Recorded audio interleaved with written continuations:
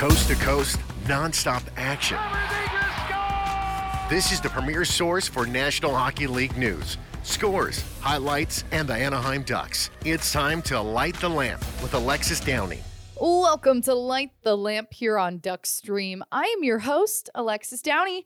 Thanks for joining us today for episode 77 as the week rolls on here in Southern California. And I'm feeling good today. I'm happy that it's a game day. It's been over a week since we've had a game at Honda Center. And that kind of feels weird since we had so many games in the month of March. And you can't forget that 8-game homestand that we also had to close it out. But I'm ready for these final 4 home games that we have. But there's going to be some difficult opponents in these games. Starting with tonight's game, the Pacific Division foe Edmonton Oilers will be here. There's only 3 NHL games that will be played tonight, and the Ducks are one of them. Now, looking at the matchups that they've had with the Oilers this season, the Ducks won the first meeting back on December 17th, 4-3. And we can't forget Lukas Dostal in that game as he had 46 saves. It was a really good game for him. But since then, Edmonton has won the last 2 matchups, including Saturday's loss on the road in Edmonton. They're looking to round out the season series tonight in this one and hopefully get a win. And then they look ahead to next week, the final week of the NHL regular season, starting with the Colorado Avalanche in town on Sunday, then the Vancouver Canucks on Tuesday, and closing it out with the LA Kings on Thursday. It will be a good test to finish out the season for the Ducks. Not to mention, the last road game of the season will be this Saturday in Arizona, an afternoon game, 2:30 puck drop. But the team will have a boost back in their lineup starting tonight against Edmonton. Troy Terry will be taking the ice after he missed the last 3 games when the Ducks were on the road, so he could stay back for personal reasons to be with his wife Dani as they await the birth of their first child. Now, he's going to be a part of the remaining home games and practices through the end of the season, so that's important to note. So he'll just miss that game on Saturday against Arizona. And then also, we are going to see Adam Henrique back in the lineup for the first time since February 21st. He played 57 games this season with the team and has 19 goals and 14 assists to give you a little refresher since it's been a little bit since we've seen Rico. And this is important to note that both of these guys will be playing tonight because they are impactful players. Their leadership on the ice and their presence in the lineup is very important for the Ducks. So I'm glad to see that we will have them against a tough Oilers team. And a last piece of news for Anaheim. They announced on Tuesday that the team was reassigning Andre Schuster back to the San Diego Gulls. The team had called him up to be on the road trip last Wednesday, the 29th. However, he did not get any playing time. And let's move ahead now to go coast to coast with goal calls from Tuesday night's NHL slate of games, beginning with the Florida Panthers and Buffalo Sabres. The Panthers took an important 2-1 win over the Sabres at FLA Live Arena, and that moved them back into the wild card spot. Matthew Tkachuk had the game winner 59 seconds into the third period. And their goaltender, Alex Lyon, had 39 saves on the night. On the other side, though, Buffalo's goaltender, Devin Levi, had 34 saves in only his second NHL game. Now, Florida is tied with the Islanders for 87 points right now and is on a 4-game win streak. This is coming at just the right time as they're really pushing to get one of those wild card spots. It's between the Islanders, the Panthers, and the Penguins right now. You can listen to the call of Tkachuk's goal from Doug Plagens. Now behind the net, Jeff Skinner able to regather far corner, lost it to Tkachuk. Panthers keep it alive. Lundell, right point, Montour, shot, tipped, they score! It was tipped in front, and it was Matthew Tkachuk who got a piece of that, and the Panthers have a 2-1 lead, 59 seconds into the third period. And the Nashville Predators also had an important win for themselves on Tuesday when they took down the Western Conference leading Vegas Golden Knights in overtime 3-2. I had this one on my TV last night, and I have to tell you, the Preds really wanted it as they were in their home environment. And at 3:30 in overtime, Cody Glass, during a 4-on-3 power play, took a shot down low on goaltender Jonathan Quick, and the puck went in the back of the net. There was a lot of patience on the play. I really liked it, including the pass from Tommy Novak. Why was this such a big win? Well, it keeps the Predators within reach of a wild card spot, as they are now 3 points back of the Winnipeg Jets. You can hear the exciting goal call from Pete Weber now of Cody Glass's winner. Looking back out for Barry. Right circle, given back to Barry out high. Well, they need to get a rotation. Novak, low left with it. Trying to get his friend and score! Predators win in overtime, 3-2. And the Colorado Avalanche are heading back to the Stanley Cup playoffs as their quest for the Cup continues after they took down the San Jose Sharks on the road in overtime 4-3. Nathan MacKinnon earned his 98th and 99th points in regulation with an assist on Evan Rodriguez's goal in the first period and then a goal of his own in the second. But it was his overtime breakaway goal that sealed the deal and gave him his 100th career point this season. This is the first time in his career that he's reached the 100-point mark, and he's the first Avalanche player to get that mark since Joe Sakic did in the 2006-2007 season. What an accomplishment for an outstanding player. And this is also his franchise record 10th career overtime goal. So a lot of stats about MacKinnon on Tuesday night. And Connor McGahey had the call of the clinching winner from MacKinnon. Stolen away, clearing attempt, Couture blocked. MacKinnon tried to get it down low for Taves.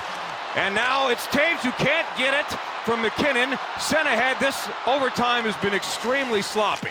Turnover again. Off the wall. Here comes MacKinnon. He's on a breakaway. In all alone, MacKinnon. He scores! Nathan MacKinnon in one fell swoop is a member of the Century Club and has the most overtime winners in franchise history. And you don't have to go home, but you can't stay here because this party is over. Nathan MacKinnon on a breakaway in overtime gets his second goal of the game, his 100th point of the season. That is his new career high in a building where he had his previous career high. There is no longer a tie for overtime winners in franchise history. Nathan MacKinnon sits all alone at the top, and Colorado gets the extra point in Northern California. Final score from the Shark Tank. Colorado 4 and the Sharks 3. So now there are 12 teams that have clinched a postseason berth. It's good to note, though, that Colorado winning on Tuesday night keeps the Central Division all tied up at the top between the Avalanche, the Stars, and the Wild. They each have 98 points right now, so that's going to be a race till the end. And now to wrap up today's coast-to-coast goal calls, I love overtime hockey, so that's how we're finishing it off today. The Carolina Hurricanes taking down the Ottawa Senators 3-2 for their 50th win on the season at PNC Arena in Raleigh on Tuesday night. The Canes are working on extending their lead in the Metropolitan as the season closes out, as they now have 109 points, just 3 ahead of the New Jersey Devils.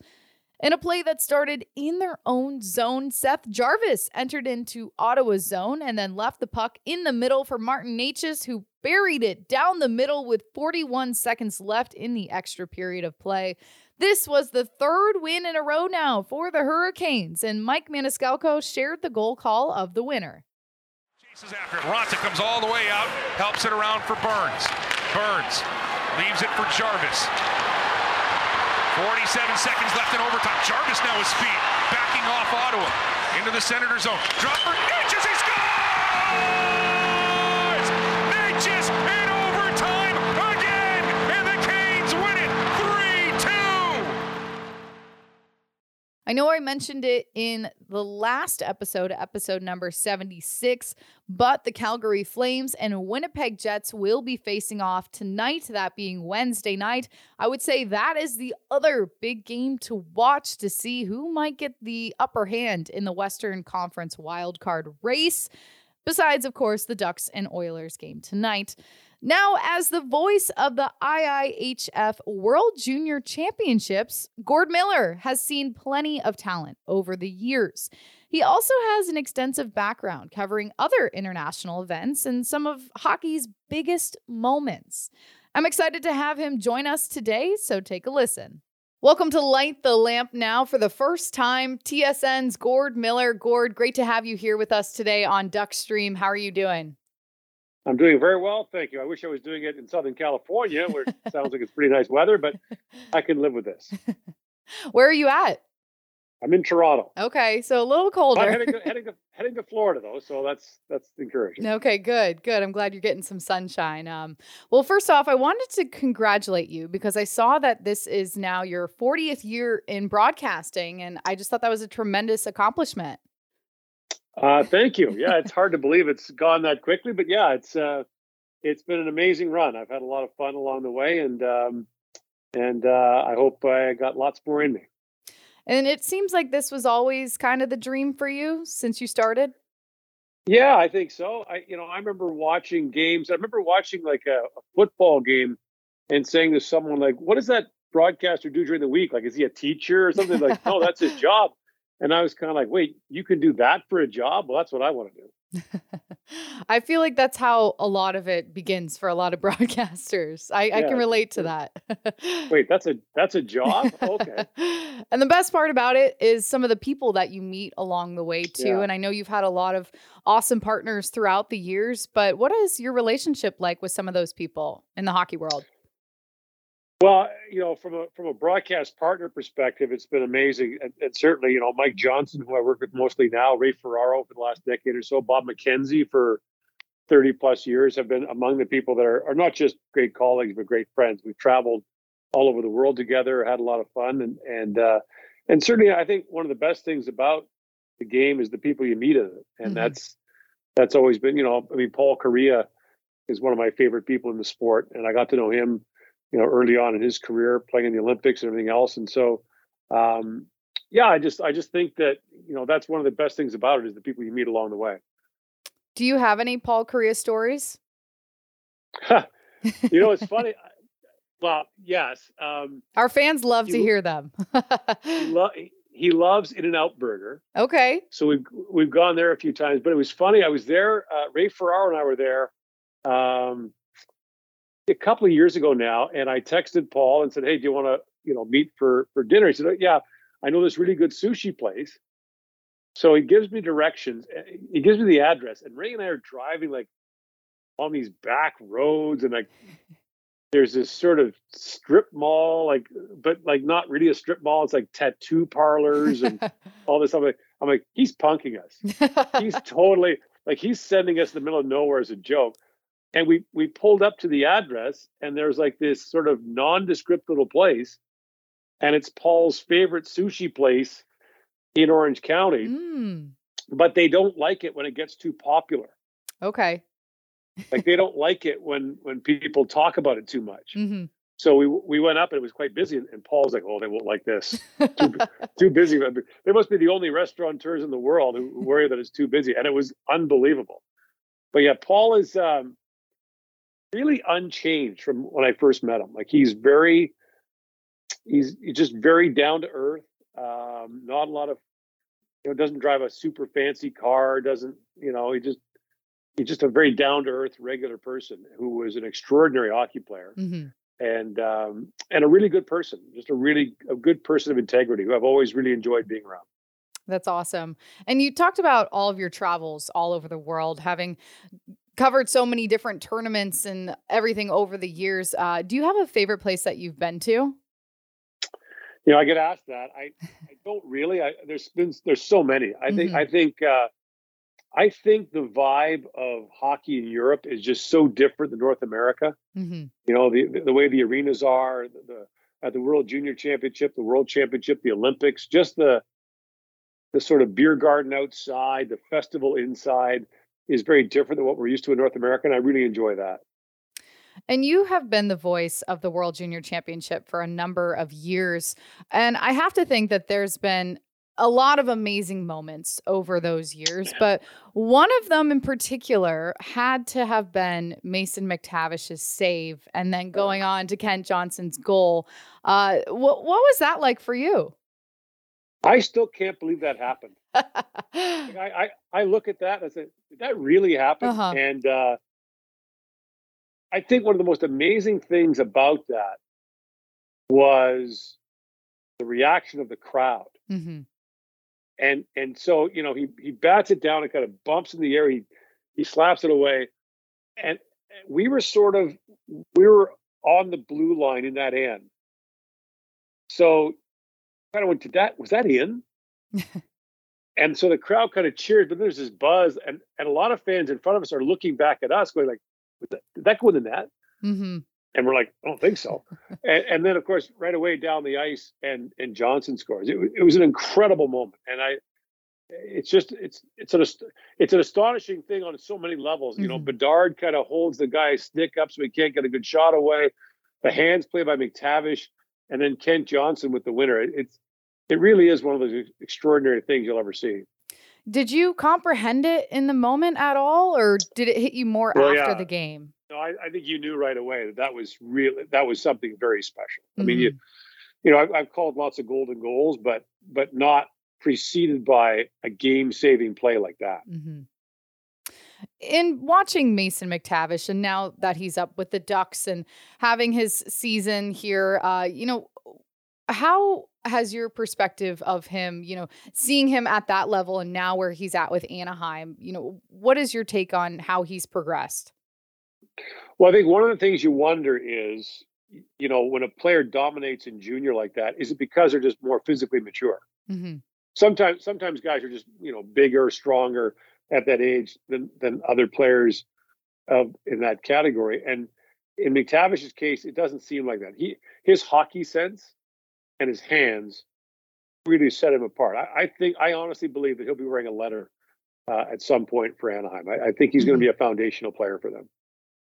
And another guy that was a part of World Juniors for the Ducks, Trevor Zegras, back a couple years now. Watching him progress to now where he's at with the Ducks, what have you thought about his play over the years and, the flashiness that he brings to the NHL as a whole? Yeah, he certainly brings that. He brings the flashiness and the style and the highlight reel and all that. I think what you're looking for from any young player is consistency. Mm-hmm. But what you want to see from a young player is consistency. I think it's coming for him. And I think, he's a guy that's got obviously high end skill. And so that's hard to find. Mm-hmm. And so I think you build around that. But what you want to see is that consistency every night. It's hard to do. It's the best league in the world. It's hard to be consistent every night.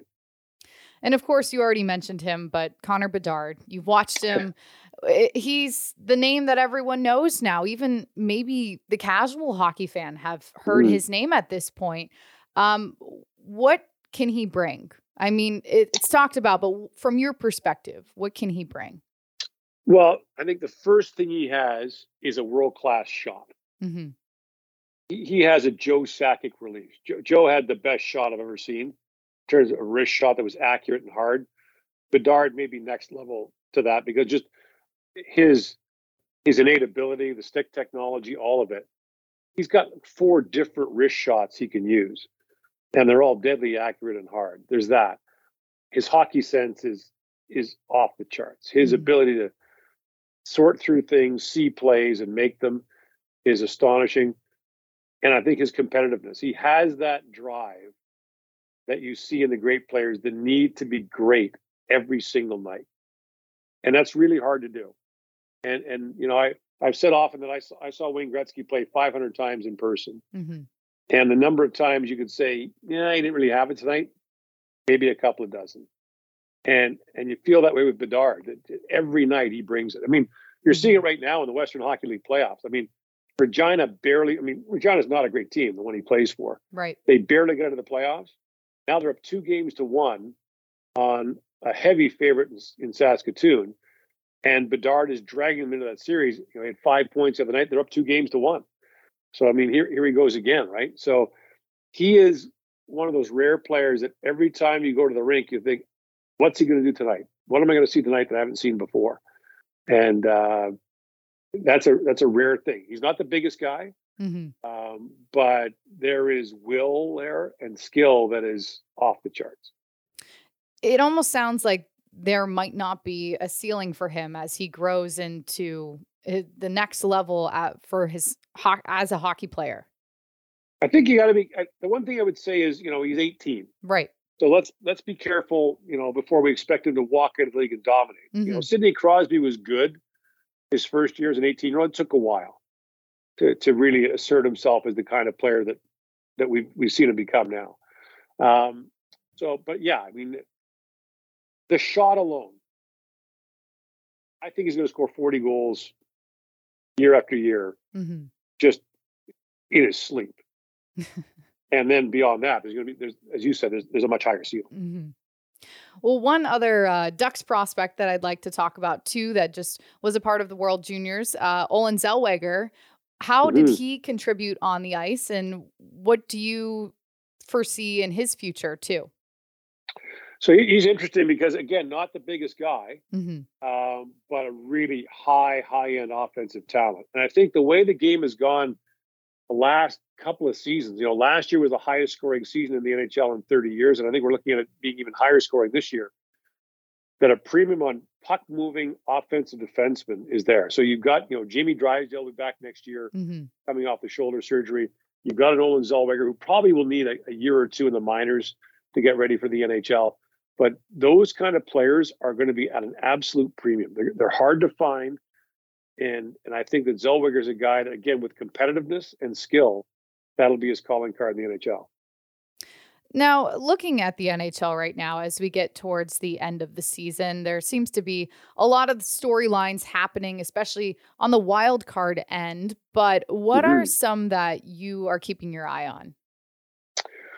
Well, I think a couple. The ascension of Colorado, right? The Avalanche have battled through injuries, and at one point they had 6 regulars out. They were just scrapping for a playoff spot. I don't think they had they haven't had their full lineup all year. I don't think they haven't had, the 18 skaters that they would have projected at the start of the year to be together in the lineup. So that's one. I think Boston's dominance in the East. We're looking at one of the greatest regular seasons in NHL history. Now, the last team to have one of those was Tampa in 2019. They got swept in the first round by Columbus. So I think it'll be really interesting to see if Boston can carry on that amazing regular season into the playoffs. There's a whole bunch of things that go into playoff success. Staying healthy is one of them. Getting breaks is another. But Boston looks like a really, really good team. And then on the wild card side, the longest playoff streaks right now active are Pittsburgh, 16 straight years, Nashville, and Washington, 8 straight. All 3 of them could miss the playoffs, which is really a remarkable thing. When it comes down to it, I mean, what teams do you think will be, it's hard to predict, but what teams do you think could be competitive in this postseason? Well, I think what's really interesting is that in the West, there's open questions about almost everyone's goaltending, right? Like what's Vegas going to do in goal? Edmonton's got, Stuart Skinner, who's a rookie. Colorado with Georgiev, who's largely untested in the playoffs. I mean, really, there aren't a lot of dominant goaltenders on the Western side. In the East, Boston's goaltending's unproven. Vasilevsky in Tampa is a star. He's a Vezina Trophy winner. He's a Conn Smythe Trophy winner. He's a star. Igor Shesterkin in New York had a great year last year. He's been up and down this year. So I think it's really intriguing in that sense. But, what's interesting in the East is you've got real power from top to bottom, and some good teams are going to lose out early. Yeah, I think the matchups is going to be one of the more interesting storylines to see who plays in the first round in particular, because we really don't know because of that wild card right now. Yeah, we know Tampa, Toronto, and that's going to be intriguing on its own. And they play next week before the playoffs start. But yeah, it's wide open. I mean, Florida, Pittsburgh, the Islanders in that mix for that last wild card spot in the East, and the race in the West. Winnipeg and Calgary play tonight in a key game there. So what's interesting to me too is that teams near the bottom of the standings have kind of thrown a stick in people's spokes as well. Right. Chicago winning last night against Calgary. So there's been that element of as well. Gord Miller, so glad to have you join us today on Duckstream. Thank you. My pleasure. Good to see you. And now it's time for my final quack for this episode, where I share my last thoughts before the end of the show. If you're coming out to the Ducks game tonight, it is our Go Green Night at Honda Center to highlight community and organizational efforts to promote sustainability and eco-friendly practices. This is also a part of the NHL Green Initiative that has been around since 2010. Fans are also encouraged to bring one aluminum can or plastic bottle to the game tonight to donate to benefit Ryan's Recycling and Project 3R's recycling efforts. Thank you for listening to Light the Lamp. I am Alexis Downie. Come back again next time for more hockey talk on Duckstream. This is an Anaheim Ducks original production on Duckstream.